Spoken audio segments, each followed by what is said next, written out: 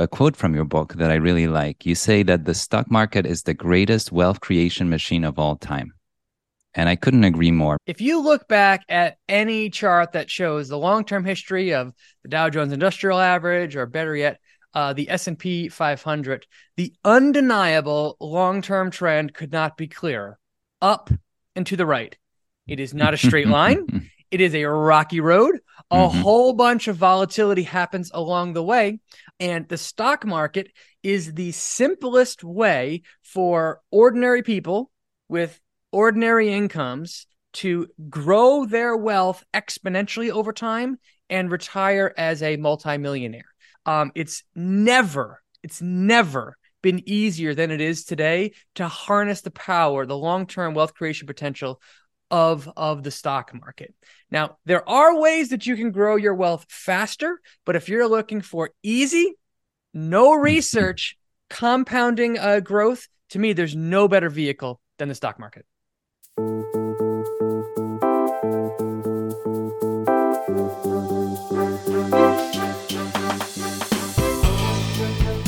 Welcome to Talking Billions. We talk about big ideas, big inspirations, big topics. We take on the hardest subject of all, money, how to make it, save it, keep it. But our conversations lead us to an even bigger question: what it means to live a rich life beyond money. My guests share their practices, principles, and evergreen wisdom.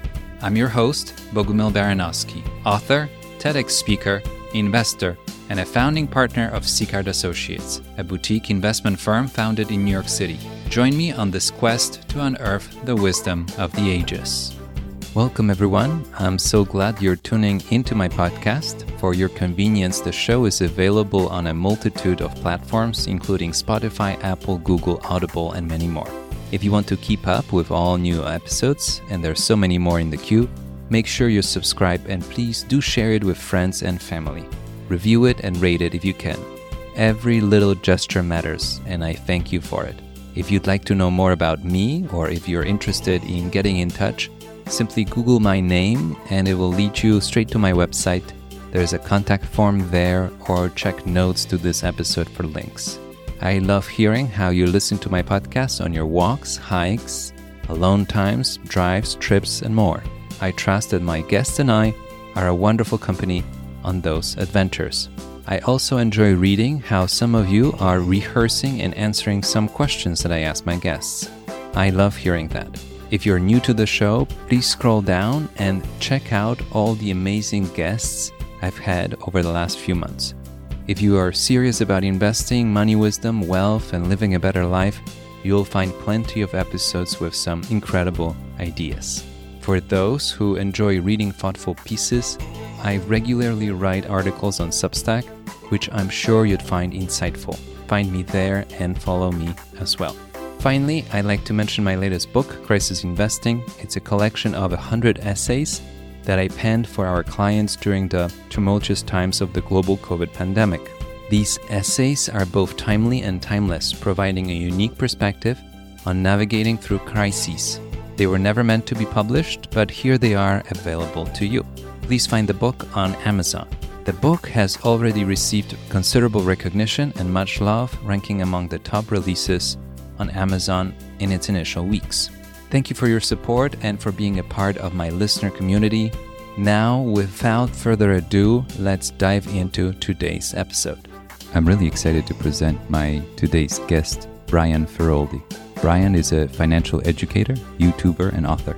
He has been intensely interested in money, personal finance, and investing ever since he graduated from college. If you walk away with one big idea from this conversation, let it be this quote from Brian's book: "The stock market is the greatest wealth creation machine of all time." Brian started investing in 2004. In the beginning, he had no idea what he was doing and got his teeth kicked in. His returns improved dramatically as his experience and knowledge about the stock market grew. Brian's career mission statement is to demystify the stock market. He loves to help other people do better with their investments. He has written over 3,000 articles on stocks, investing, and personal finance for the Motley Fool. In 2022, Brian published his best-selling book, Why Does the Stock Market Go Up? It was written to explain how the stock market works in plain English. Brian lives in New England with his wife and 3 kids. We talked about childhood and career path, stock market as a wealth creation machine, money as a taboo topic, value and price in the stock market, determining the right purchase price, pumpkin spice latte and salted caramel frappuccino, and daily price moves in the stock market, why the stock market always recovers, investing during economic downturns, the importance of saving, and how investing isn't just for the affluent. Stay tuned until the end if you want to hear when Brian reveals the biggest edge that investors have over Wall Street. Please help me welcome one and only Brian Feroldi. Hi, hello, Brian. How are you? Nice to see you. Thank you for having me. It's great to be here. As you know, I'm a big fan. I read your book, Why Does the Stock Market Go Up? Everything you should have been taught about investing in school but weren't. And I loved it. I highlighted every other sentence in the book, so I have a lot of questions, as you can tell. But I like to start those conversations from the beginning. And I'm curious to ask you about your childhood and upbringing. And I'm very intrigued how that time you think influenced your particular curiosity in investing and the career path that you chose. Sure. So I was born and raised in a middle-class family in Rhode Island, which is where I still live to this day. I had a very fortunate childhood. Both my parents worked for a living. We had a very nice lifestyle in a nice suburban house. Money was never something that my parents fought over, and both of them were naturally frugal people. They never sat us down and really taught us lessons about money through language, but they did themselves live a frugal lifestyle, and they would occasionally drop hints to us kids, like, if we wanted to, we could drive a fancy car, but we don't want to. It costs too much money. So I had a very fortunate upbringing from that perspective. And for whatever reason, I was just born to be a natural saver. I think some people are born natural spenders, others are born natural savers. I was definitely born a natural saver. As soon as I started earning money, I essentially had always set aside at least a small portion of it to pay for indulgences. And I've always gotten pleasure from the idea of spending money in the future, equivalent to, and I've always felt it to be painful to have money leave my bank account in the current time. So because of that, I've always favored saving for the long term. When I graduated from college, though, in 2004, I had the foundations of personal finance built into me, but I knew zero about the world of investing and having your money work for you. And I say that as someone that graduated with a degree in business. I graduated with a degree in business, and I was taught next to nothing about the stock market or growing your money or inflation or so many of the basics about investing. But when I graduated in 2004, my dad handed me a copy of a very popular book at the time called Rich Dad, Poor Dad by Robert Kiyosaki. And I just devoured that book in a period of 72 hours.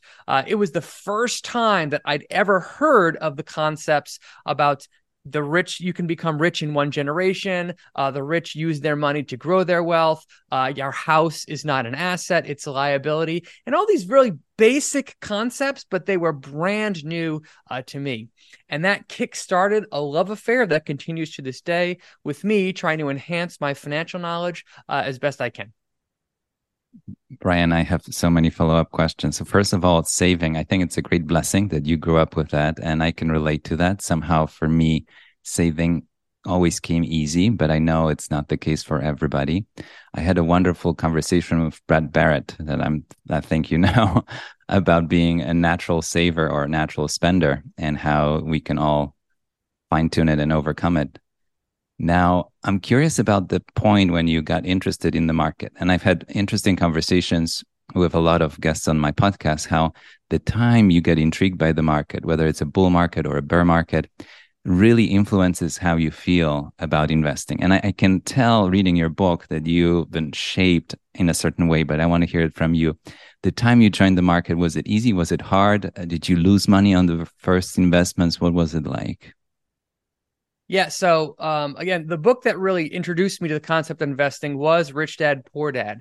And if you read that book, he is a big fan of using leverage. He recommends gold. He recommends penny stocks, right? He recommends all these things that now I just personally am directly opposed to. But I am very thankful for that book for introducing me to the concept of investing. But I would not recommend that book for actually investing ideas.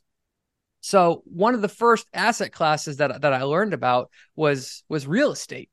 Buying properties and renting them out and having the renters essentially pay your mortgage off. Fortunately or unfortunately, depending how you look at it, I was getting interested in investing in 2004, 2005, and 2006, which was pretty much the peak of the real estate bubble during that time period that led to the 2008 financial crisis. So when I was looking around trying to shop for properties, first off, I didn't have a lot of money, so I would have to put 1% down on a property and borrow 99%, which you could do at the time. Believe it or not, that's how crazy credit was at the time. But because asset prices were so high, the numbers just barely worked. Just barely worked. And everything had to go perfectly for the house to pay off. And thankfully, when I floated the ideas to my parents, they basically said, Brian, do you want to be a landlord? Brian, do you want to talk with people about collecting their money? Brian, do you want to deal with tenant problems? And as I thought about it, I was just like, no, real estate makes sense on paper, but it's just not the right asset class for my personality. So that led me to look at investing in the stock market. And again, my education at the time was zero. I had very little education about what the stock market was. I couldn't tell you anything about how to research a company, how to read a financial statement, what an SEC filing was. So I thought the way that you invested in the stock market was by buying penny stocks. Penny stocks were essentially the meme stocks of the day. People would talk about them on Yahoo's discussion boards, and you would see their prices fluctuate. And I thought the way that you invest in the stock market was you buy something for $1 per share, and then you sell it for $1.20 per share. And why did it go up? I had no clue. I thought it was essentially gambling. So my first introduction to the stock market was buying garbage companies, just absolute garbage companies. And thankfully, I lost money. It was only a few $100s, but man, was that a lot of money to me at the time. And wow, was that a painful lesson to learn. So what was happening in the overall stock market, I was basically unaware of when I first started because I was focused on these garbage companies and essentially trading them. Now, I quickly lost money and I tried a couple of different strategies in there. But once I kind of wised up, started learning from David and Tom Gardner, Warren Buffett, Peter Lynch, I focused on higher quality companies. And that was pretty much 2008. So the investments that I made in these higher quality companies, you could have, no matter what you bought in 2008, you lost money immediately. And it was extremely painful to invest that way. However, I was convinced at the time that the stock market was the asset class for me. I was investing for the long term. I was saving a high portion of my income, and we had no kids at the time. So my wife and I continually plowed money into the market, and I was buying great companies at better and better prices. And I still hold some of those companies to this day, including Google. Which has worked out pretty darn well. But my introduction to the stock market, you couldn't have had a quote unquote worse start to my introduction. But looking back, it was a wonderful introduction to the stock market because I lost money immediately and I learned a lot of lessons the hard way. I really like that. When I give talks about investing, I ask people, have you lost money on your first investment or not? And it really sets a different tone for the conversation and different expectations going forward. If it's too easy the first few times around, I think you can have a wrong idea of what the stock market can do. Which leads me to a quote from your book that I really like. You say that the stock market is the greatest wealth creation machine of all time. And I couldn't agree more, but tell me more about that.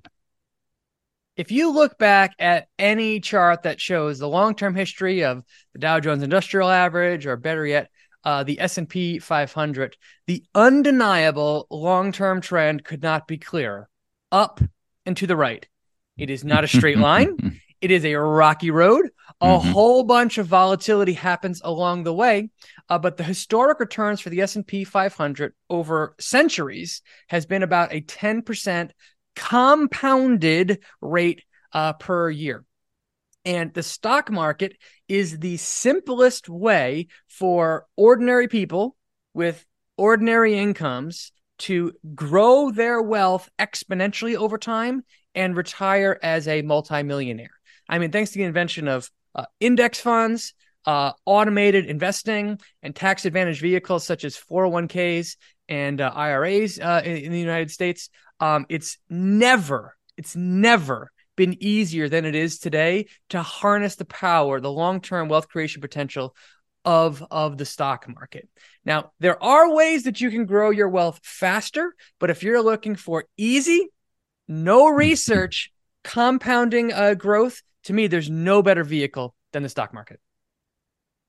I like the idea that the stock market can be what you want it to be. If you want it to be a casino, it can be a casino, but it can be what you call it, which is a wealth creation machine. We manage family fortunes, multi-generational wealth, and the money has been with the families for a long period of time. And I've been responsible for them with my partners for 20 years, my senior partner for almost 50 years. And I've seen a remarkable growth in wealth only because, or mostly because, of the participation in the success of all the businesses which happen to be listed on the stock exchange, which tend to be bigger, tend to be more established. But when you think of the stock market as a place where you get to buy small or not so small pieces of businesses, and it's a place that's open to everybody, as you said. You can start with a small amount and you can put your family fortune in the stock market in a certain, responsible way as well. So it's a wide range. And the stock market doesn't care if you're young, if you're old, if you have $100 or $1 billion. It's available to everybody if you use it the right way. I want to ask you about money. And money remains a taboo. It's a controversial topic. It's emotional. It's uncomfortable. But then in your book, you say that money affects us all. Money determines where you live, the food you eat, the education that your children receive, the healthcare you can access, the life experiences you can have, and much, much more. Tell me more. How do we talk about money? There's really two broad categories that it doesn't matter who you are, you have to know about them. The first would be health, and there's lots of ways to slice up health. That could be physical health, emotional health, relationship health, etc. And the second area, that the category that just affects every aspect of your life, is money. Money is the currency that we use to buy the necessities in our life, to pay for life experiences that we have, to pass wealth from one person to the next. It's an incredibly important topic to understand, and it impacts every area of your life. When I was growing up, money was most certainly a relatively taboo subject in my household. We never sat down and talked about how much money my parents had or how much money they made. In fact, one time I got a look at my dad's tax return, and it had how much income they have. And the next thing he said out of his mouth was, "Don't talk about this with your friends." So I got the impression very early on that money was a taboo subject that should not be discussed. And for whatever reason, that idea is just woven into American society. Not in every family, but it is a broad thing that many people don't talk about money and their finances with others. I still have some aversion to talking about my personal finances with the general public on podcast appearances on this, because that's that's my family finances. So that's me airing our financial information that includes my wife, and she's not okay with that, which I have to respect. But one thing that I have done is tried to make money a less taboo subject in my own household. My kids are aware of what we've paid for our house, what the houses in our neighborhood are worth. My kids are aware of the price that we've paid for our cars, and the luxuries that we have in our life. My kids are aware of the cost of vacations that we go on, as well as the amount that we spend monthly, weekly on groceries and utilities and water bills. So I'm trying to be open and honest with them about what it costs to live with the lifestyle that we have. And I'm trying to make money a less taboo subject with my own children than it was for me growing up. But there's no doubt that, broadly speaking, money is still largely seen as something that you don't talk about. What I'm hearing is that the behaviors that you observed at home and then the behaviors you want to show to your kids, to your family, are the best way, or one of the ways, to communicate how you really feel about money, even without mentioning actual amounts or net worth or your income, but just the behaviors around how you treat money that's coming in and the money that's leaving your home. I think it's a very interesting way of looking at it. I want to ask you about value and price, and it's a bigger discussion when it comes to stocks, and it's not that intuitive. When people look at the stock market, they look at the prices moving up and down. You mentioned penny stocks, but all the stocks move up and down every day. But you have a whole chapter about the value. So tell me more, what gives stocks value? How do we think of stocks the right way? Before we talk about that, let's back up and just answer a very simple question, but one that's often overlooked. What is a stock? I think that a lot of people have heard the term stock and stock market but they don't understand what a stock is. A stock simply represents fractional ownership of a corporation. Let's say that again. Fractional ownership of a corporation. Most people are familiar with the concept of a deed to a house. If you were to ask who owns that house on there, well, there's a record somewhere of a deed, and the deed says this property and this house is owned by this person. So the deed represents ownership of that house. A stock is the exact same thing, but for corporations, with one important difference. On a deed, you typically have one owner or maybe two, but corporations can be split into like almost an infinite number of owners. So there could be one owner of a corporation, there could be two, there could be 10, there could be 10,000, there could be a billion owners of an individual corporation. So all the stock is a stock represents a portion, a fractional ownership of a business.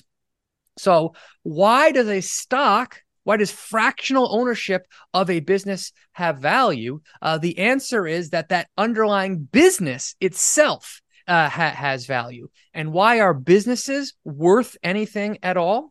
Well, businesses own assets and they also have liabilities.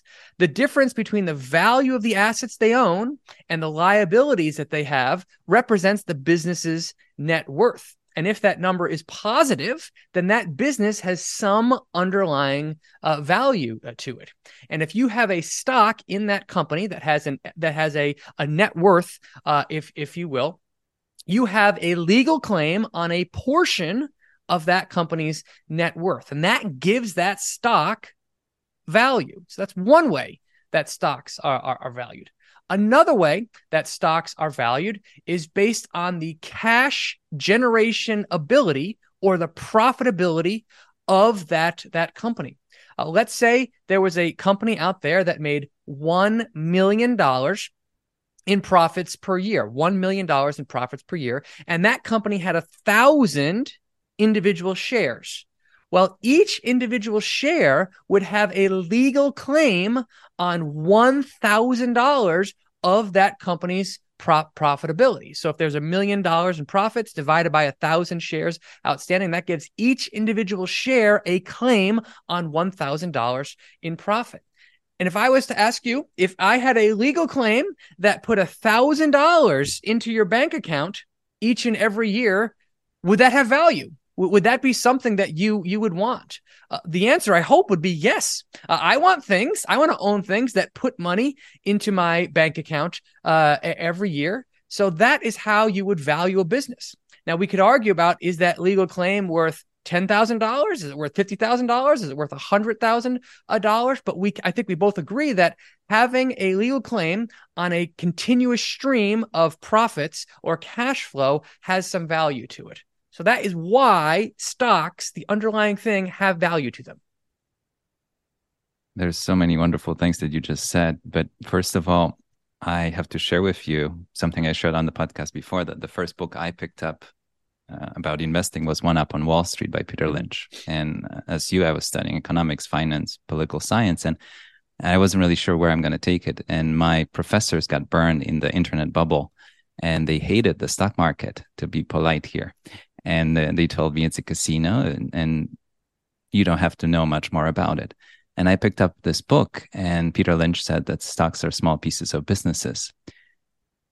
And somehow that simple idea really spoke to me. And I imagined myself as an owner of a collection of businesses. I could have 5, 10, 20, 50 businesses, or I could own the whole index, whichever way I want to go, the same way anybody else with billions of dollars.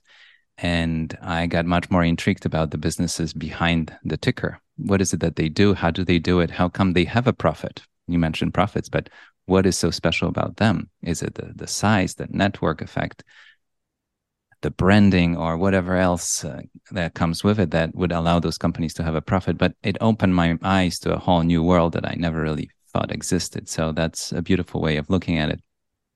I want to highlight the profits part, because when people look at the stock market, there are a lot of businesses that have no profits. Mm-hmm. And the last few years, I think one of the major investment banks was following an index that was called a profitless index of companies without any profit.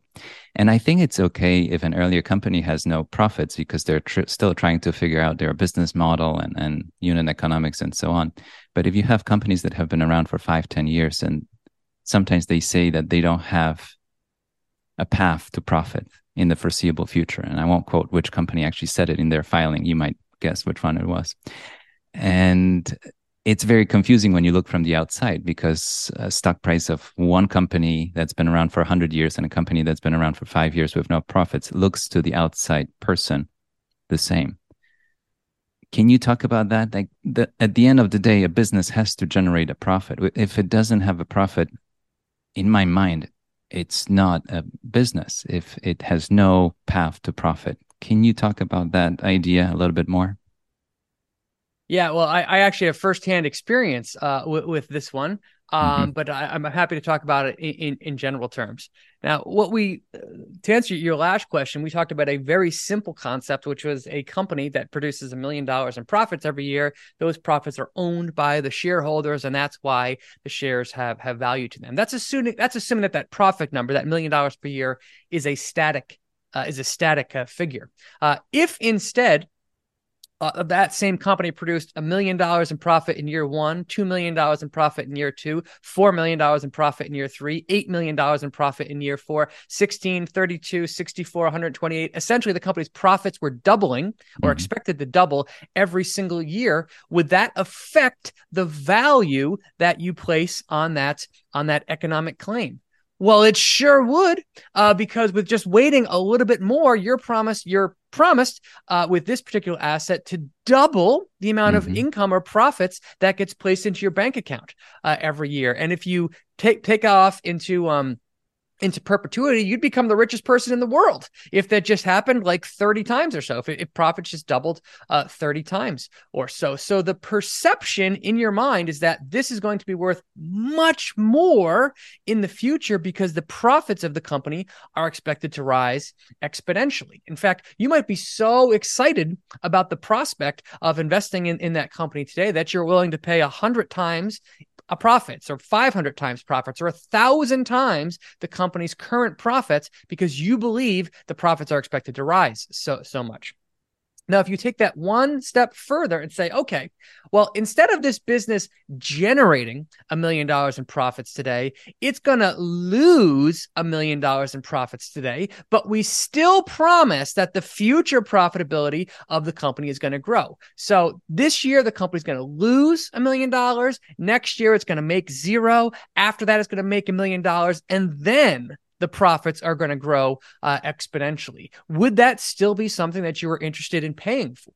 Well, again, if the prospect of ever-growing profits in the future is still to be a high likelihood in your mind, you'd still be very willing to pay a premium to own that business today, even if the company is not generating profits. That's why so many profitless companies that are publicly traded, in some cases, garner very high valuations. It's not for what the company is doing today from a profitability perspective. It's what the company expects to produce in profits 3, 5, 10, 20 years from now. Now, that's a concept that's very hard to understand. When I first graduated from college, I was working for a venture-backed medical device startup company. This was pre-FDA approval. So our revenue was zero. We didn't even have a product on the market yet. But we were hiring engineers and sales and marketing people and executives to build the value of the company and to grow a stream of revenue and profits over time.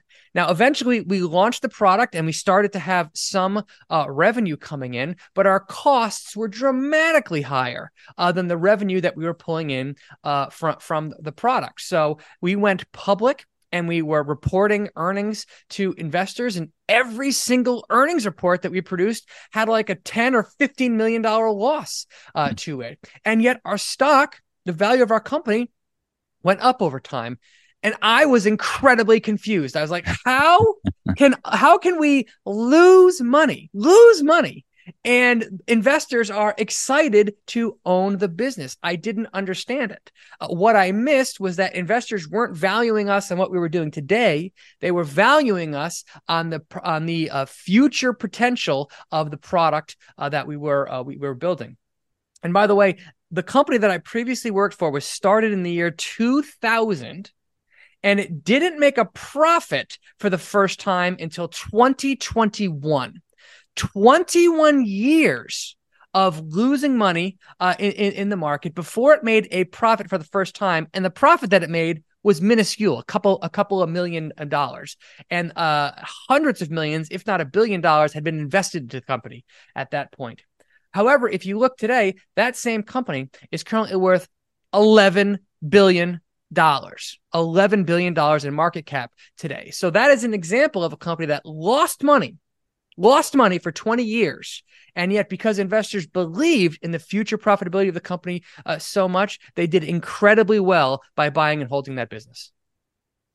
You're touching on something interesting, which is what drives prices. And that's the belief in what the company can deliver, or excitement that comes and goes, and fear and greed. There are many ways to call it.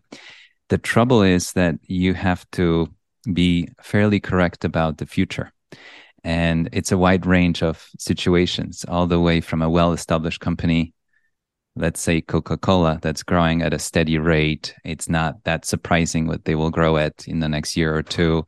And their profitability is fairly stable year after year, all the way to a company that you mentioned that's still proving itself, doesn't have a profit. It's at a different point. But as an investor, you have to figure out where it could be over the next few years. And the more accurate your expectations are, assumptions are, the more successful you will be. I'm curious about the fact that, and you see it as I do, that investors go through fear and greed back and forth. There are moments when it takes only 1 or 2 quarters of missed earnings, even if it's a well-established good company, and the stock price can be down 10, 20, sometimes 30%. And then you see the opposite. The losses are deeper than they've ever been, but somehow the story sounds more convincing than ever, and the stock triples. How do you navigate that as an investor? Yeah, Morgan Housel had a great quote about how businesses are valued, and the quote was, "Valuation is essentially," and I'm paraphrasing here, "valuation is essentially the numbers from today times the story about tomorrow." That's right. True. And it's really the story about tomorrow that drives the value and the price of any business. Case in point that I think most investors are familiar with. Think about Facebook's stock. Mm-hmm. over the last 3 years. 2020 hit, and like every stock that's out there, Facebook stock nosedived when COVID when COVID was raging. There was so much uncertainty in the world that everything was selling off right when COVID started. Immediately after that, so we saw the fastest bear market in history, and Facebook stock plunged. Immediately after that, we saw the fastest stock market recovery in history because so many people were trapped at home. They were getting free money from the government. And with plenty of time on their hands, a lot of people said, I'm going to give this investing thing a try for the first time. And in 2020, we saw companies' values absolutely skyrocket. In fact, the lesson that people learned in 2020, unfortunately, was every stock goes up. And the riskier the stock, the faster it goes up. So we saw Facebook stock plunge from COVID and then skyrocket given the frenzy of investing, enthusiasm for investing all the way through 2021. Then in 2022, the story about Facebook changed dramatically. The story became they're spending money like crazy on the metaverse, right? People were very interested in the metaverse in 2021, couldn't care less about it in 2022. We also heard the story of advertising is slowing down. And most importantly, we heard the story that TikTok is going to come in and steal Facebook's profits. So the story that investors believed about Facebook got punched in the face in 2022, and Facebook stock declined sharply. I think peak to trough, it was down like 70% for one of the most profitable businesses in the world. That is because the story about the future of the business is what drives the value of market prices. And then in 2023, what happened? We saw the story about Facebook take a complete reversal. We saw Zuckerberg pull back on spending about the metaverse. We saw growth return to the company, and investors' fears about Facebook being taken over by TikTok were were neutralized. And we saw Facebook's stock value more than double this year. So Facebook, the company, if you just looked at revenue and profits, they have been fairly consistently going up and to the right. There's been speed bumps, but the actual business of Facebook has been fairly predictable over that 3-year time period. But what the market story that investors have about Facebook gyrated wildly. It became the story is this company's going down in early 2020, and then it became this company is great in 2020, 2021. Shares jumped up. Then it became this business is going nowhere. They're wasting money, and the share price declined. And then that became all reversed in 2023. So the volatility that investors have had to endure from holding Facebook stock has been far more exaggerated than the volatility of the revenue and profits that Facebook has generated. Now, that's a bit of a more extreme example, but it highlights the point that there can be a wide disconnection between what the value of a company does and what the underlying economics of a business do. And the only way that I know of to neutralize that effect is to focus all of my attention on the underlying business of the company and just know that in the short term, stock prices can visit very interesting places along the way. And if you're going to invest in individual stocks, you must be okay with accepting that volatility that goes along with investing, because that is not a bug of the stock market. That is a feature of the stock market. I like what I'm hearing. So at Seacard Associates, we consider ourselves contrarians, and we try to take advantage of what you just described. I think anybody that invests the time, they can figure out the better quality businesses out there to invest in that they like, that resonate with them. And you can end up with a list of 50 or 100. We have a running list of companies that we'd like to own. But at any given time, the price that we would have to pay is higher than we're comfortable with. And there are moments that you beautifully described when, for some reason, the market is very short-term focused on something negative. And you can have some incredible businesses available half off or less. And obviously, March of 2020 was an extreme when it was such an uncertain time on so many levels that we were stuck at home and we couldn't go to our offices and our work. And I think it affected the investor sentiment more than any other crisis that I can recall, because it was a very visceral experience at the time. But there are moments when individual stocks go for ups and downs that you described with Facebook, and it happens more often than you would think. I sometimes talk about the idea of looking at the last 52 weeks and see the range of any company you like. And people are so surprised that even companies that they think they know, they trade in a pretty wide range in the last 52 weeks. And I'm always intrigued, how could I benefit from the low of that range, or a 5-year range, or a 10-year range? And there are moments when somehow the market falls out of love with the company. I want to ask you about the quality and overpaying for stocks, because I think it's a dangerous territory for a lot of people. People fall in love with the story that you describe, and they think that any price they pay is fine. It doesn't matter how much you pay. So paying too much for a great business is not a recipe for success. Can you talk about that? I find it really intriguing, and I think it's not that intuitive to a lot of people. Valuing a business and learning how to value a business the right way is one of the most challenging aspects of an investment, because it's almost like two things can be true at the same time. First off, no business is worth infinity dollars. The greatest businesses in the history of mankind, even if it's Apple, which seems to be one of the greatest businesses ever at all times, Apple is not worth infinity billion dollars, right? It's worth a couple of trillion dollars currently, which is an insane amount of money, which is just a ridiculous amount of money. But if you pay too high of a price for Apple, especially today, the odds of you earning a positive return moving forward are diminished greatly if you overpay for a business. That's one truth about valuing a business. Another truth that I had to learn the hard way about a business is the higher the quality of the business and the longer the duration of that company's growth cycle and competitive advantage phase, the more you should be willing to pay a premium to own that business today.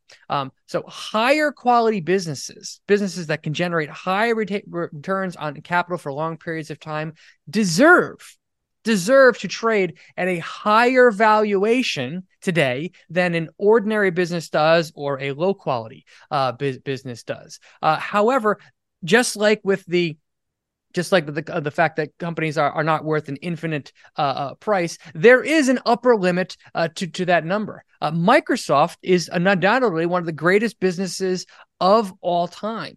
However, if you were buying Microsoft stock in 2000 at 50 or 60 times earnings, even though Microsoft eventually delivered on the growth of that, you had to wait 16 years before you got back to even on your purchase of Microsoft, because the valuation over the next 16 years went nowhere but down. So even though the business continued to grow, the speculative portion of the turn just zapped all of your returns away from you.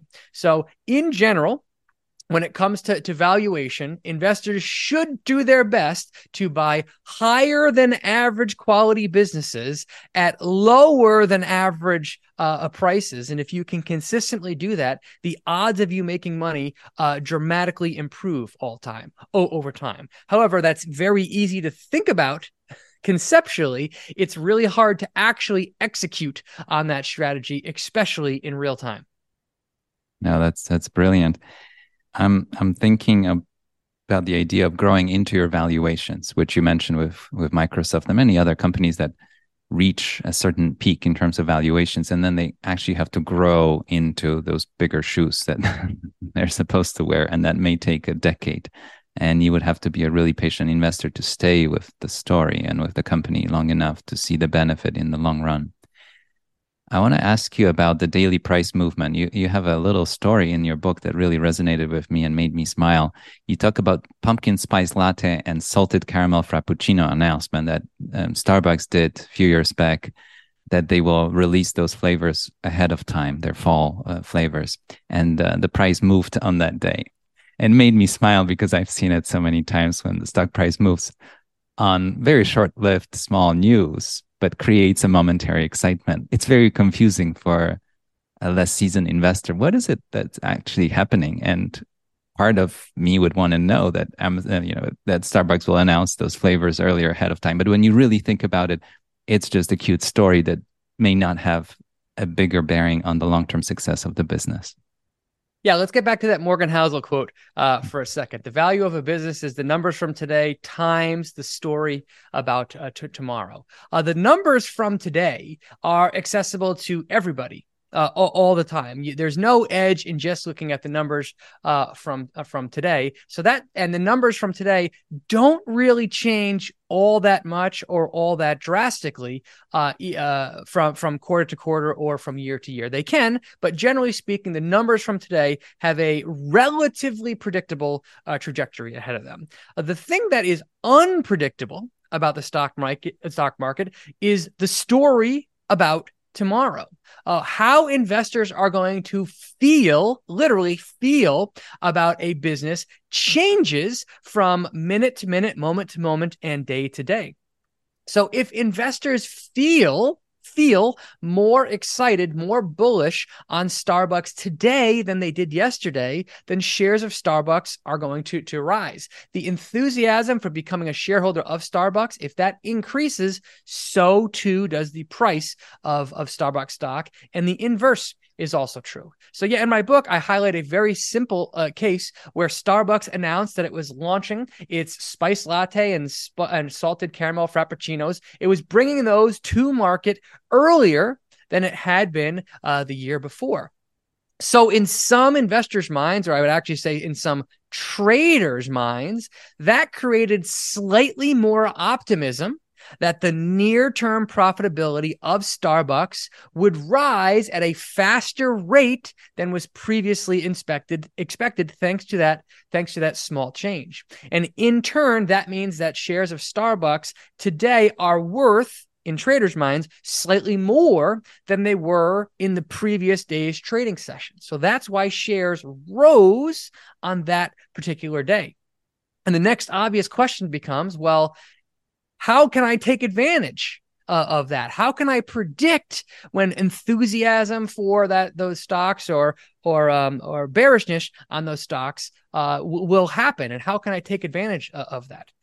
That is a game that I don't even think is worth attempting to play, because what you're trying to do when you're trading stocks is what you're trying to predict the collective mood of all market participants will be in the near-term future. Now, I don't know about you.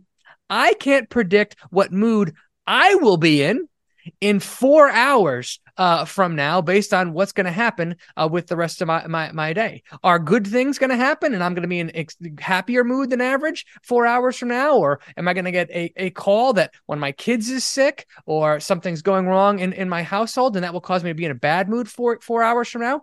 I don't know. I can't predict what my near-term emotions will be.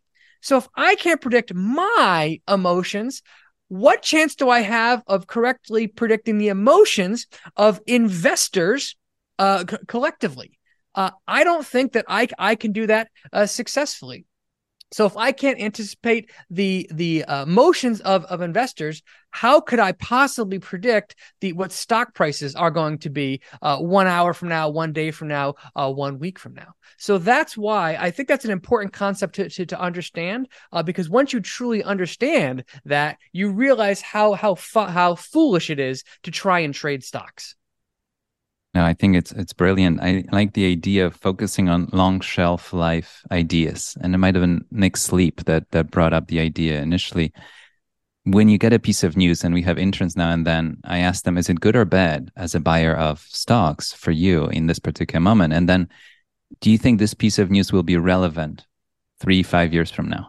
And as cute as the story of the spiced latte is, we will forget about it. We'll use it as a case study to amuse ourselves, but it's not what's going to move the fundamentals of a business over the long run. And paying attention to that, as you highlighted earlier, pays more in the long run, especially if you want to be an investor and a business owner for many years to come. So as much as it's amusing to see those headlines that move the stock price in a day, that's not where the real money is made. I want to ask you about recessions. And you make a point in your book how every time the market recovers from recessions, and I think recessions are a scary moment, and market crashes in general. How do you think about that? And why does the market always recover? What are your thoughts? Yeah, when I was brand new to investing in the stock market, I'd been shown that long-term chart of the S&P 500, just like many people have seen. And again, the undeniable long-term trend is up and to the right. And it was told to me by the books that I was reading that yes, markets occasionally crash, but I was told that historically they've always recovered from crashes and they always go on to set new highs. And that never made any sense to me at all. That was I'm a fan of the phrase, or I've heard the phrase, what goes up must come down.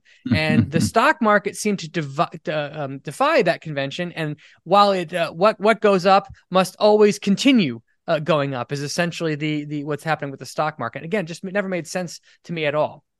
Now, if you look back at the major crashes or stock market declines that have happened over the last 100 years, all of them can be relatively understood by the general public, right? We saw the 1929 stock market crash, which was kicked off the Great Depression. Given the Great Depression, it's understandable why stock prices declined. We saw a big decline in the 1940s caused by World War II. Makes total sense. We saw the stock market decline in the 1970s caused by the oil crisis and Watergate. Again, makes sense. We saw the dot-com crash. Makes sense. We saw the 2008 crisis. Makes sense. We saw COVID 2020. In each case, there was something bad going on at the macro level that made sense to me why stock prices would crash in those cases. What never made sense to me was why the markets had always recovered. Why did the markets recover from crashes? So I think if you can understand the reasons why stock prices recover, it will tremendously help you to hold and maybe even buy more during scary times. So broadly speaking, there's a couple of reasons why investors should expect the stock market to recover. Number one, tough times, bad economic times, force businesses to become innovative and to change their ways. When times are going well, you don't have an economic forcing function to adopt new strategies or try new things or make changes to your life on a consumer level to save money. When times are good, we live happily. It's only when crises are happening and things are going horribly wrong that businesses are forced to change their ways, to try and save money, and to launch new innovative things to market. In fact, during periods of economic crisis, innovation accelerates. Innovation goes up. In addition, during bad times, good companies survive, and bad businesses, the weakest businesses, die. They cease to exist.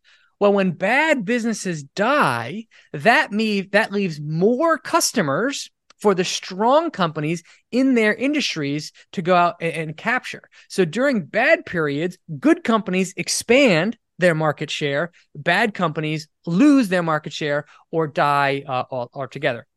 So bad times are actually good for strong businesses and bad for weak businesses.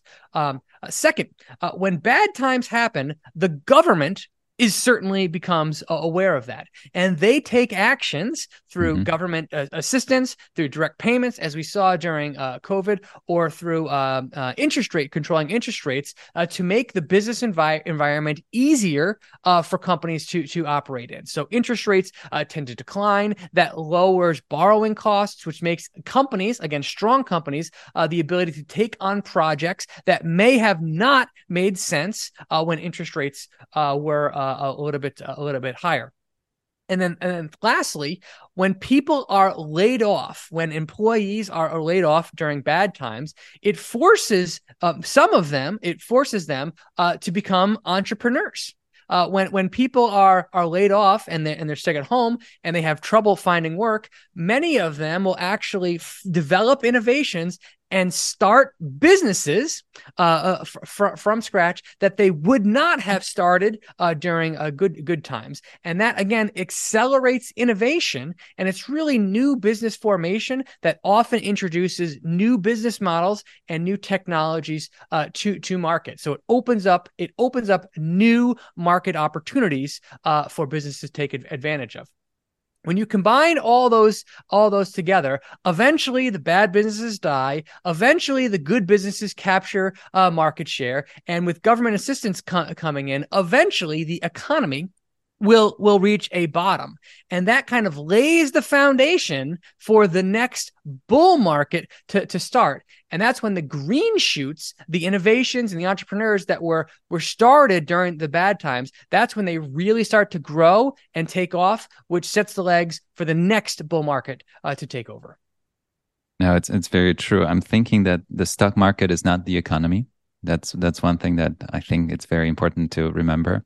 And I see investing as a lifelong pursuit, but there are moments when you can buy incredible companies at incredible prices. And these are moments where it's the least comfortable to go in. And these are the times you describe where it's very high uncertainty about the future.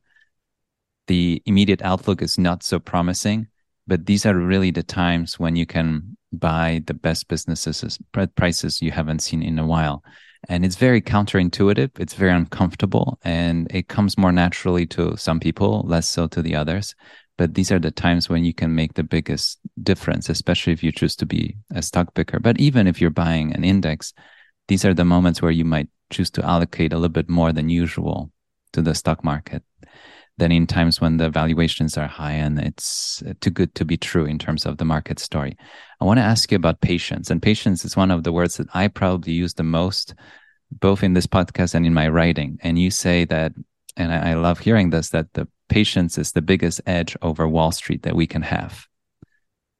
Talk to me about patience. When as an individual investor, the deck is truly stacked against you in so many ways when it comes to competing against professional investors. You have worse and slower information than professional investors do. You don't have access to management teams or research reports or analyst calls on the same level that they do. You don't have access to faster computers than they do, so they can trade faster than you do. So what possible edge could you have over professional investors or professional traders? It almost seems illogical that you could have an edge over those people. However, you do have an edge, or you could have an edge over them if you choose to. And that edge is really that you have, as an individual investor, the ability to truly invest for the long term and with a long-term mindset. So many people on Wall Street are hyper focused on the story about the company. How is the story about the company changing? How are prices going to change? And how can we position ourselves to take advantage of the changing story about a business? Again, I don't think that's a game that individual investors should even bother with playing. It's too hard, and it's too hard to know if you're doing well. But if you can bet on the long-term economic growth of a business or the long-term profit growth of the economy in general, that is the game where you can actually win. And as an individual investor, you actually have, in addition to time, you have something going for you that money managers, professional money managers, would kill for. You have permanent capital. Permanent capital. When you are managing somebody else's money, and you're making money from somebody else's money, you are taking on a number of risks, or there are so many additional factors that you have to consider when you're making an investment. It's not only, is this a good investment? You have to ask yourself, is this such a good investment that I can convince my clients to stick with me when prices are going the wrong way? And you have such career risk as a money manager that you're constantly having to consider, how will my investors interpret this holding? As an individual investor, you don't have to worry about any of that, right? You are your own client. You are not going to fire yourself because you have a bad month or a bad quarter or even a bad year. Your capital is your capital to manage, and you don't have to think about career risk or selling your ideas to anybody else except for yourself.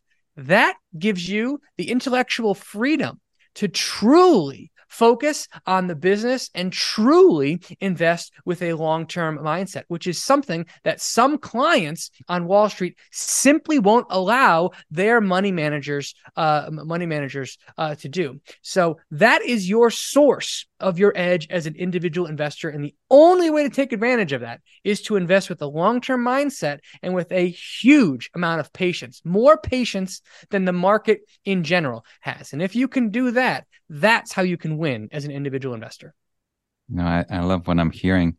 I'm thinking of a couple of conversations that I had. I spoke with Guy Spear about managing your money, your family money, and other people's money. It's a very different experience. And the second thing I wanted to mention, the money that we manage for our clients, we say that it's a capital they don't immediately need and a capital they can't afford to lose. And it sets a certain framework to think about investing. But we're trying to get as close as possible to what you would call a permanent capital, that you can actually invest and wait 3, 5, 10 years for the story to play out the way you thought it would. Brian, I have one last question for you. I want to ask you about success, your personal, professional definition of success. How do you think about it? How do you know you're on the right track? Great question. And my personal definition of success has changed over time. When I was growing up, I thought that success would be having a limo, right? Having somebody to drive me around in a limousine. I thought that was like the ultimate definition of success. And then when I was in college, I thought the definition of success was having a big house, a fancy car, and being able to take fancy vacations. The longer I live, though, and the more I become, the more time goes on, the more I realize that the only true definition of success to me, financial success to me, is complete control of your calendar. That's it. Complete control over your calendar. You can spend your time working on the projects you want, with the people that you want, and under the circumstances that you want. And you can quit those projects at any time without any impact on your family's lifestyle. That is true success and true wealth, in my opinion. So the ultimate financial goal for me is just absolute 100% control over your calendar. Would you call it freedom? Absolutely. Yeah. It's just a shorter way of saying that is complete financial freedom. I love it. Brian, this was brilliant. I learned a lot, and you have a way of presenting very complicated ideas in a way that's very relatable and easier to follow. And I think more people should consider participating in the success that the stock market can offer. And it is, as you said, a wealth creation machine that's open to everyone if you look at it the right way. So I will include everything in the notes so people can follow you and learn more about what you do. But I think you're doing a remarkable job introducing people to a whole new world. So thank you for today. Thank you, Bogomil. I really enjoyed this conversation. Thanks so much for having me. You were listening to Talking Billions. We talk about big ideas, big inspirations, big topics. We take on the hardest subject of all, money. But our conversations lead us to an even bigger question: what it means to live a rich life beyond money. If you enjoyed the show, please take a moment and follow, subscribe, rate, and share with friends and family. We rely on word of mouth to promote the show. One click for you means the world to us. Thank you. Until next time, your host, Bogomil Baranowski. The content of this podcast is for general informational purposes only, and so are the opinions of members of Seacard Associates, a registered investment advisor, and guests of the show. This podcast does not constitute a recommendation to buy or sell any specific security or financial instruments, or provide investment advice or service. Past performance is not indicative of future results. More information on Seacard Associates is available in its Form ADV disclosure documents available at advisorinfo.sec.gov.